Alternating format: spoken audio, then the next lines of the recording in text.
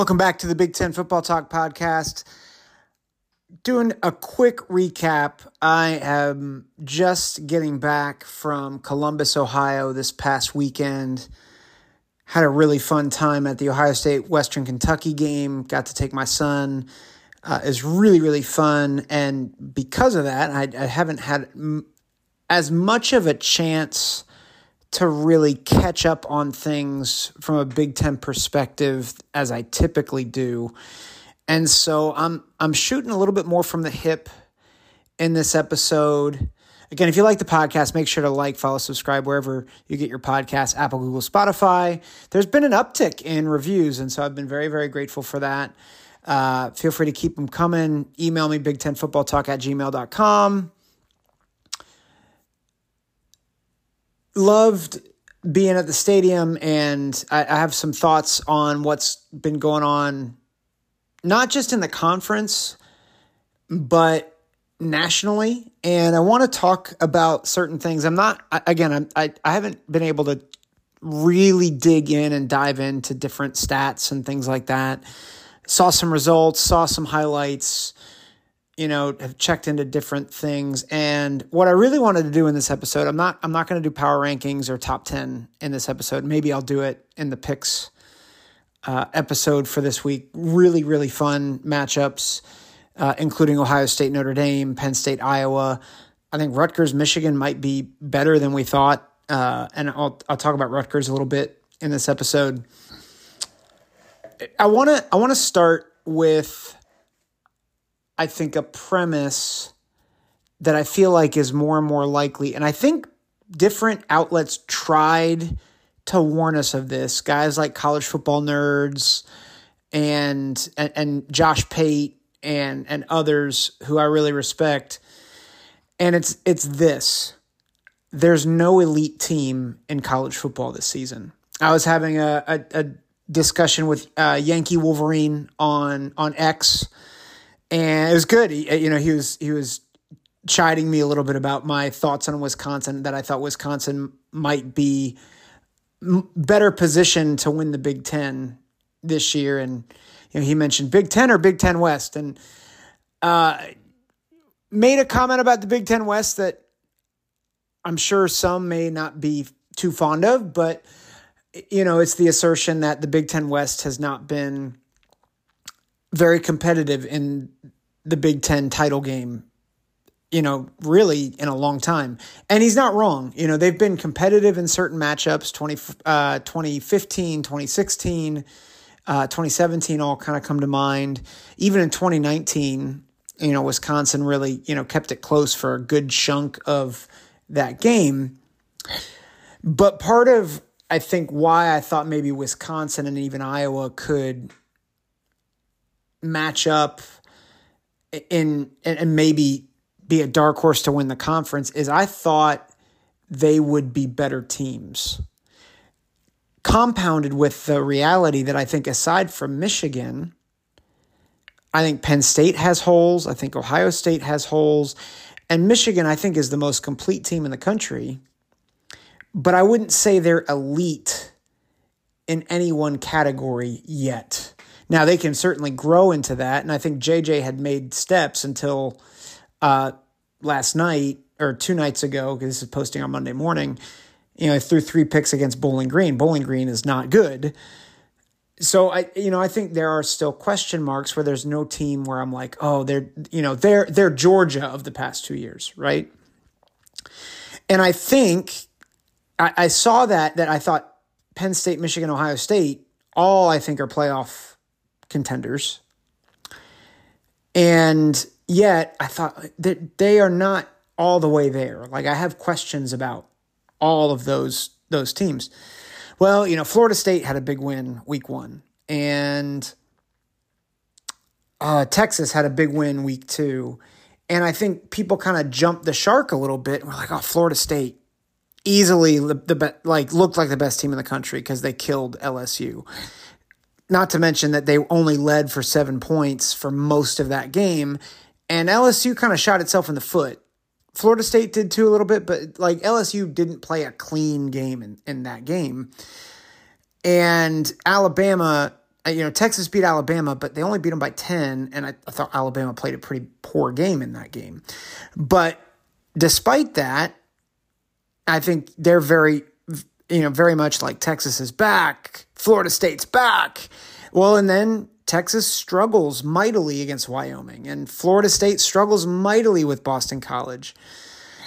And there's this overarching theme that I want to get to, is that I don't think there is an elite team currently in college football, which means this could feel like a 2007 type of year where you just don't know what you're going to get.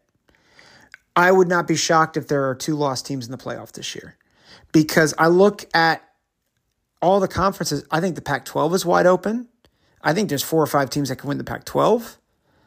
I think Oklahoma and Texas are on a collision course right now for the Big 12, but I don't think either team is that great. I know people are really high on Oklahoma because they've had a couple of big outbursts. It's still early, and it's not been against anyone impressive. And I think Texas has really good pieces, but I still have questions about them.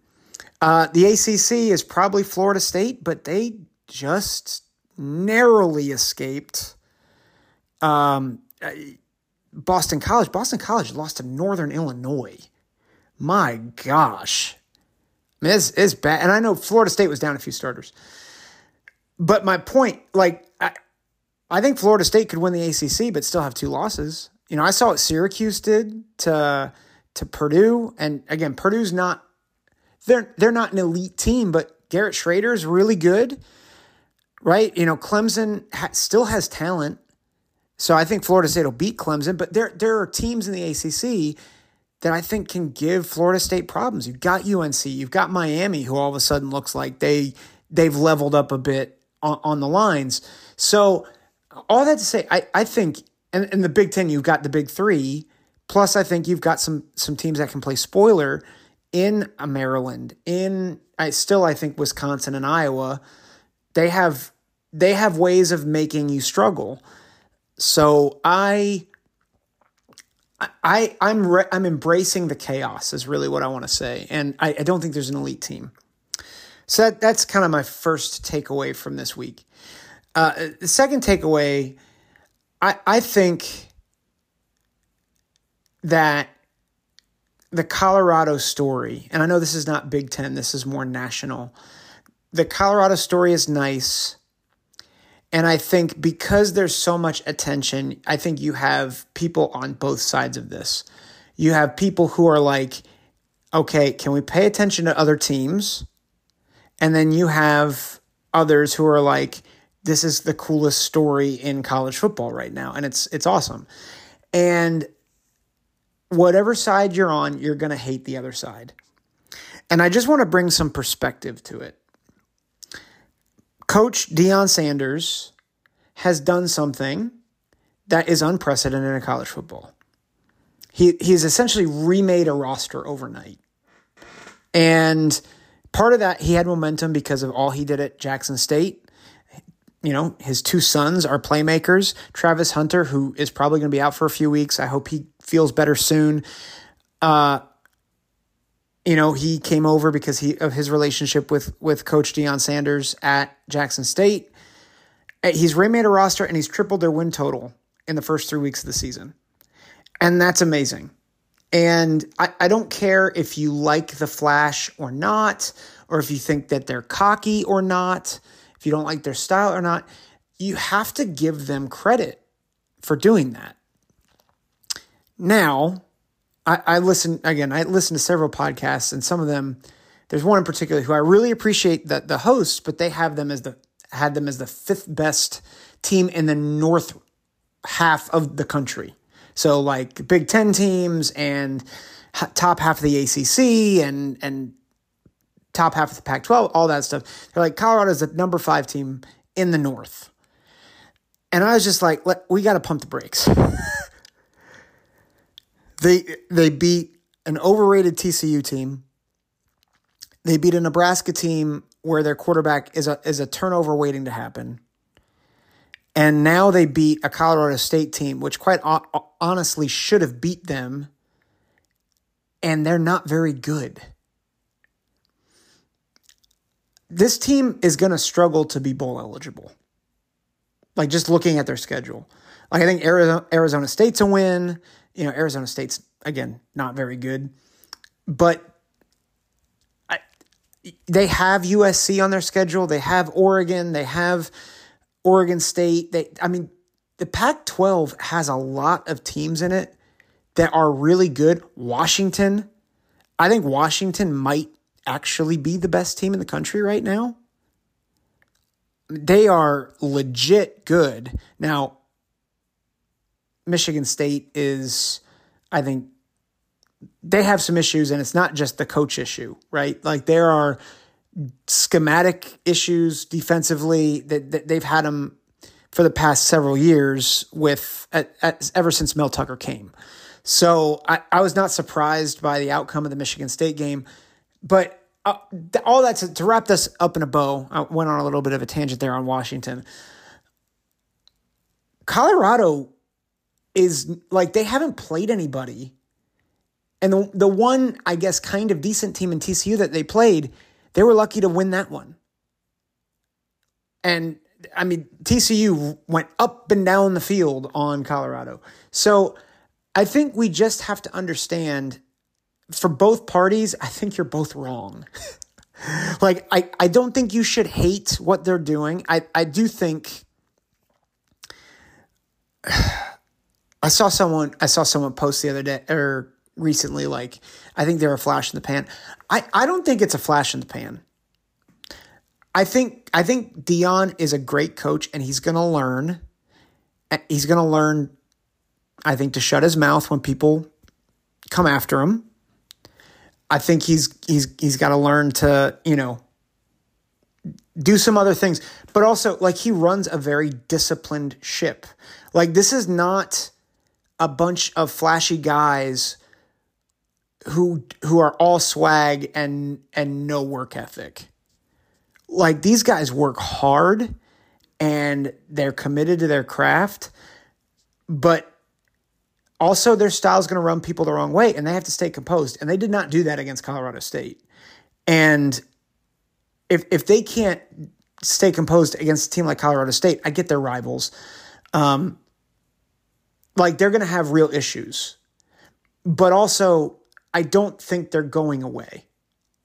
I think Deion's going to make them a contender in the Big 12 in the future, which is where they're going after this season. But I like Colorado. I like what Deion Sanders is doing. They're not going to be a playoff team. They are not going to sniff the Pac-12 championship. I will eat my words if they do, but their line play is bad. They can't run the ball. They're not composed. They don't know how to stay composed. And I just think it's going to strike midnight this season. But I think they're building towards something. And I think Deion has the vision for that, and I think he's going to do well. I think the last thought about this, and I want to move on to another point. There was a Twitter exchange between Deion and Danny Kanell, and not that either of them listen to this podcast, but like, Deion responded. I was like, Deion, don't respond to this, man. Just let it go. But like, Danny Kanell was asking for it. And and this is what drives me nuts about this whole thing is people are talking and talking and talking. And then Deion talks back. It's like, see, he's a punk, or he's this, or he's that. And it's like, Deion shouldn't have done that. But also, everybody who's hating him right now is like poking the bear. And then, quite honestly, even though Colorado was guilty about several things on Saturday night, Colorado State and Jay Norvell, I'm sorry, they played classless and they played dirty football, including the hit against Travis Hunter. They shouldn't have retaliated. Shadir Sanders shouldn't have tried to eye poke. But it's ridiculous. And it's just a tough situation. I want to move on to another point here that's outside the Big Ten, and I want to get back to the Big Ten. there's a lot of people right now that think Alabama is in a lot of trouble. They struggled against USF. They struggled against, they obviously lost to Texas. They benched Milroe for Tyler Buckner. I was like, oh, this is the end of Saban. This is the end of Saban. This is the end of Saban. It might be. I would just like to pump the brakes on that for a minute. I've seen this movie so many times where people are like, oh, it's over for Saban. 2014, it was over for Saban. Alabama, worst quarterback ever in Blake Sims. He wasn't very good. And, oh, they lost all this talent, yada, yada, yada. And, they have Jake Coker, who's okay, and they lost to Ole Miss and Bo Wallace. And, oh, it's not good. And then Bama wins the national championship. I've seen that movie before. And Alabama, Saban knows how to win. Now, I don't think he's done a good job hiring assistants, and I think that's got to change in a hurry. But again, with the way that this season is set up, I think a lot of people right now are like, Bama is a top 20 team at best. They're not playing really well, and I think people are just writing them off.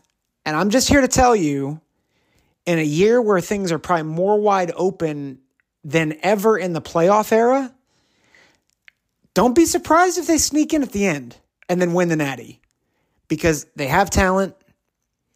If they figure out the quarterback position, that really will go a long way. I don't know if they will. And I think that if they're held back, that's the thing that'll hold them back. They have other holes, though, and other things that are a problem. A freshman at the right tackle spot in Caden Proctor. They have a freshman in Caleb Downs as their number one safety. That's a problem right now.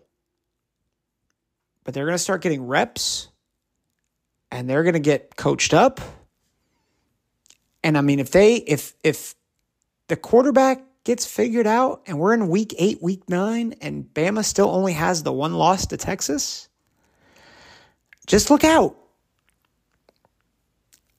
I'm just saying, because as someone who has wanted Bama to lose every year since Nick Saban has gotten them good, I have constantly said this is the end of Bama, only for them to come back and either win the national championship or be a major player in the playoff. I'm just forewarning you guys, as a Big Ten audience who wants to see the downfall of the SEC, just don't be surprised. The other thing I'm just going to mention, the SEC East, Georgia is not impressive. They came back and beat South Carolina. Good for them. Got to watch out for Florida now after the upset against Tennessee. I don't think Tennessee's great, but I still think Tennessee could give them problems. And look out for Missouri. Missouri just upset Kansas State. That schedule looks a little bit more challenging than before. And part of that is because I don't think Georgia is all that good. So they're the defending 2-time national champions. They deserve respect until they get knocked off. But just be on the lookout for the upset alert. Let me talk. I've been talking a lot about nationally. Let me just talk about the context of the Big Ten now. A couple things. I thought Penn State, they looked sleepy, but they got it done. Their defense got it done, right? They turned over Altmaier 4 times.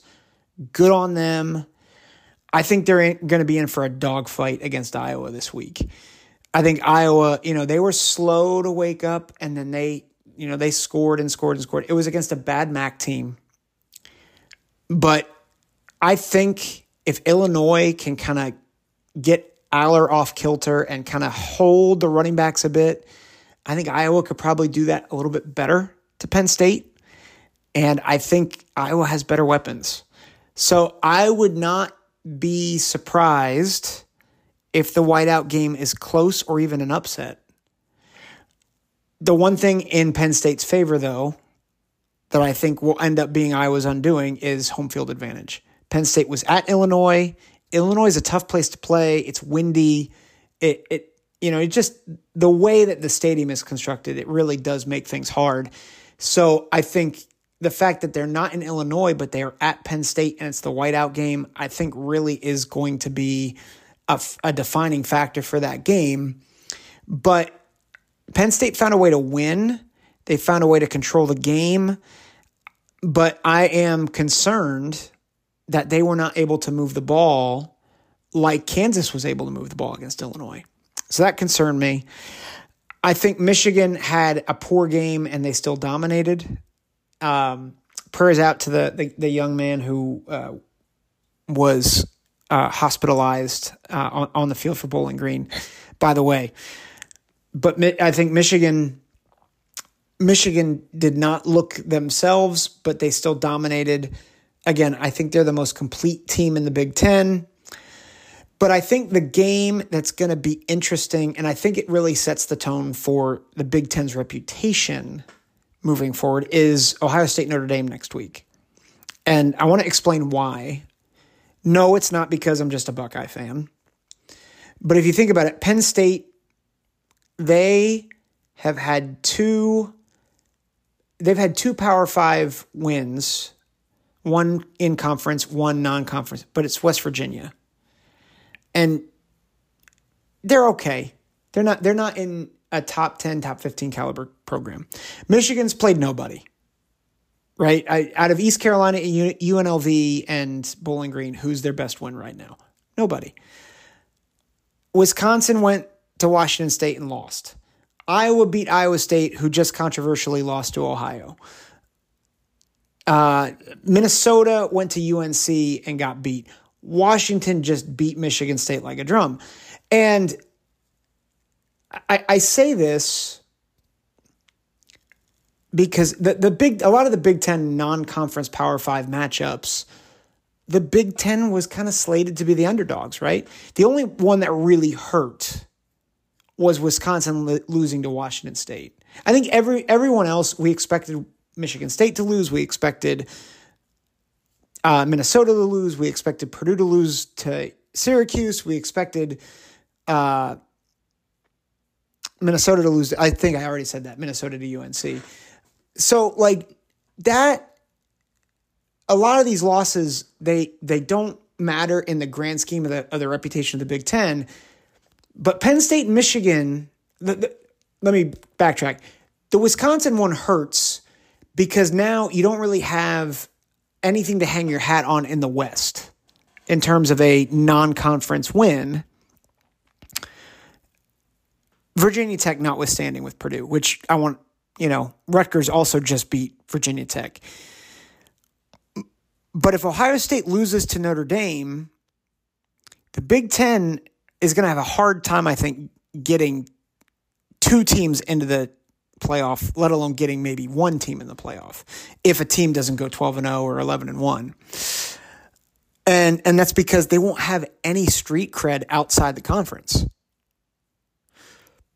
So that's going to be really tough. Notre Dame will have that win. That's going to give them the inside track to a playoff spot, takes it away from a conference champion. And at this point, from what I've seen with Notre Dame, I think they're going to beat Clemson. I'm not sure about USC. This is a tangent. I don't see the love for USC yet. I just don't get it. But we'll talk. I get Caleb Williams is really good. Alex Grinch is still the defensive coordinator. Like, their defense stinks. So we'll talk about that later. My issue, though, like with Ohio State and Notre Dame, is if Notre Dame beats Ohio State, not only does Notre Dame take an inside track to a playoff bid, you now have 0 big-time Power 5 conference wins for the conference, which means one of the key wins that Michigan or Penn State would need to get in the playoff is already tarnished because Ohio State lost. And then they're not going to play anyone else in the conference that has a big win. If you flip it, though, if Ohio State goes on the road and beats Notre Dame, well, then anything that happens beyond that is gravy for the conference.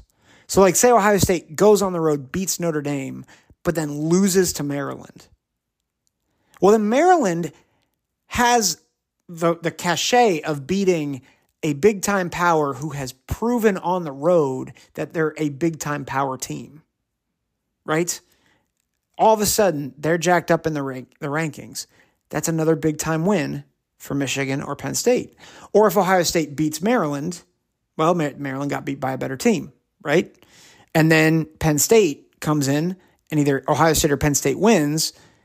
And you see that where I'm going is the narrative of the conference really hinges on that game. Now, do I think we'll get a playoff team from the conference?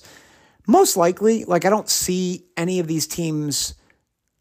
I think at least one of the teams is going 11-1. And I don't think, unless if like Notre Dame goes undefeated and the Pac-12 champ goes undefeated, the Big 12 champ goes undefeated, and the SEC champ goes undefeated, or the ACC champ goes undefeated, I would imagine a Big Ten team would get in there. But I think it does limit the flexibility and margin for error.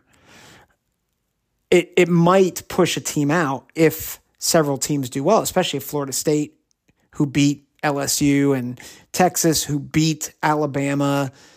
It does make it difficult. It will make it more difficult for a Big Ten team to get in. So I think a lot really hinges for the conference on that game. Last thing I'll say, and then I'll get us out of here. Can we talk about Rutgers for a minute? I get Rutgers beat a not very good Virginia Tech team. And by not very good, I mean they might finish last in the ACC. Like, they're not very good. And yet, Rutgers beat them by 19 points. Like, they beat a Power 5 team by 3 scores. And, I mean, they were favored going into that matchup, which to me speaks volumes for the trajectory of Rutgers. I have not been very kind to Rutgers over the past few weeks. You know, they're kind of the butt of every joke. We just don't treat them with high regard. And yet, I think what Greg Schiano is doing for that program is so...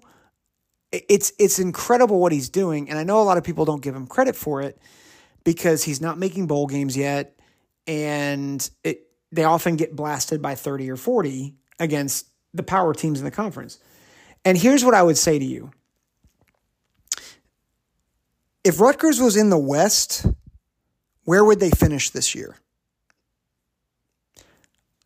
I'm not so sure that they couldn't win the West this year. Like, I don't know. I mean, they dominated Northwestern like Duke did. Duke's pretty good. They beat Virginia Tech by more than Purdue, and I think actually dominated Virginia Tech more effectively than Purdue did. They've got the running game really working with Monangai and Wimsatt. That's the challenge for Rutgers right now is they're not in the West. They're in the East. And their schedule this year is brutal. Wisconsin, Iowa are their 2 other West crossover games. But imagine the beginning of the season, if you said that on your schedule you had Virginia Tech, you had Wisconsin, you had Iowa, you had Michigan, Michigan State, Penn State, and Ohio State. Like, if you saw that on your schedule, you're like, oh yeah, Michigan's going over in those games. And I know people don't think much about Virginia Tech right now, but even just think a few years ago, before the Justin Fuente era, right? Like, Virginia Tech was a power. And I think we have to remember that context, not just about Virginia Tech, but the context that what Greg Schiano is doing and building at Rutgers is very impressive, and I think actually might be more impressive than what he did when they were in the Big East, where the only major teams he had to face was West Virginia and Louisville. Like, the Big East, when Miami and Virginia Tech, and, not that Boston College is great, but when those teams left for the ACC, that conference was a shell of itself. I mean, West Virginia was winning the Big East, and they had a couple of big bowl wins. But let's be honest, the Big East was the bottom of the barrel of the Power Six conferences, of the BCS conferences. And so for Rutgers to rise up and almost win the Big East for a couple years, well, I mean, it was great at the time, but it wasn't that big of an accomplishment compared to being in a conference where you have three teams who could legitimately win the national championship this year. And so you're building this program, and I think they could get to bowl eligibility now. Like, I had them going 2-1. I didn't think they would beat Virginia Tech in the preseason, but they're 3-0. They still have Michigan State on the schedule, and Michigan State looks like they're in turmoil. They have Indiana on the schedule. I think they can beat Indiana. They have Wagner on the schedule. They're definitely beating Wagner. Like, that's 6. You have Wisconsin and Iowa on the schedule, who I don't think they will win, but they certainly look a little more winnable now. And then you've got Maryland, who, if you play Maryland at the right time, Tagovailoa can get a little loose with the football, and they could possibly pull the upset there. So I'm just saying this. Kudos to Rutgers and to Greg Schiano. I have a soft spot for them. I grew up in New Jersey. I think what Greg Schiano is doing there is great. And I just think if they're in the West, I don't think they'd be the favorite to win the West. I think Wisconsin and Iowa are, they're still going to be tough teams to beat. But I don't, where would you place Rutgers in the West? And be honest, like, Illinois has not looked great. Like, they really haven't. Purdue, I think they would beat Purdue. I think they'd beat Illinois. I think they obviously beat Northwestern. I think they beat Nebraska. Like, I think they might beat Minnesota right now. Like, none of those teams have, well, the exception of Purdue, none of those teams have great offenses. And Rutgers, I think, has a pretty good defense. Now, they haven't played a good offense yet. I'm very curious to see how their defense holds up against Michigan. But I wouldn't be surprised if that game is lower scoring between Michigan and Rutgers. I still think Michigan wins. I still think they're probably in control. But I'm just very curious about what would have happened if Rutgers was in the West instead of the East, which makes me very grateful that we're getting rid of divisions next year.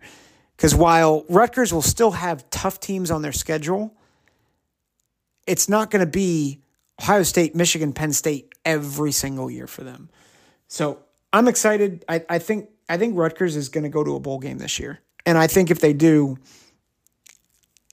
I think lifetime extension for Greg Schiano, because what he's doing there in making that program more competitive in a really good conference it's more respectable what he's doing now than what he ever did during the Big East days. And that was an amazing thing, because you have to create a winning culture when you're losing for that long. He did that, and now he's starting to do it in a conference where you have landmines every week. So good for him. I think if you're a Rutgers fan, I know a bowl game being your prize at the end may not always feel like a satisfying thing, but I think it's a big deal, and I think kudos to you guys. That'll do it. I'll have my picks podcast for, I think, a great week of college football on Thursday. Thanks for tuning in. Take care. God bless.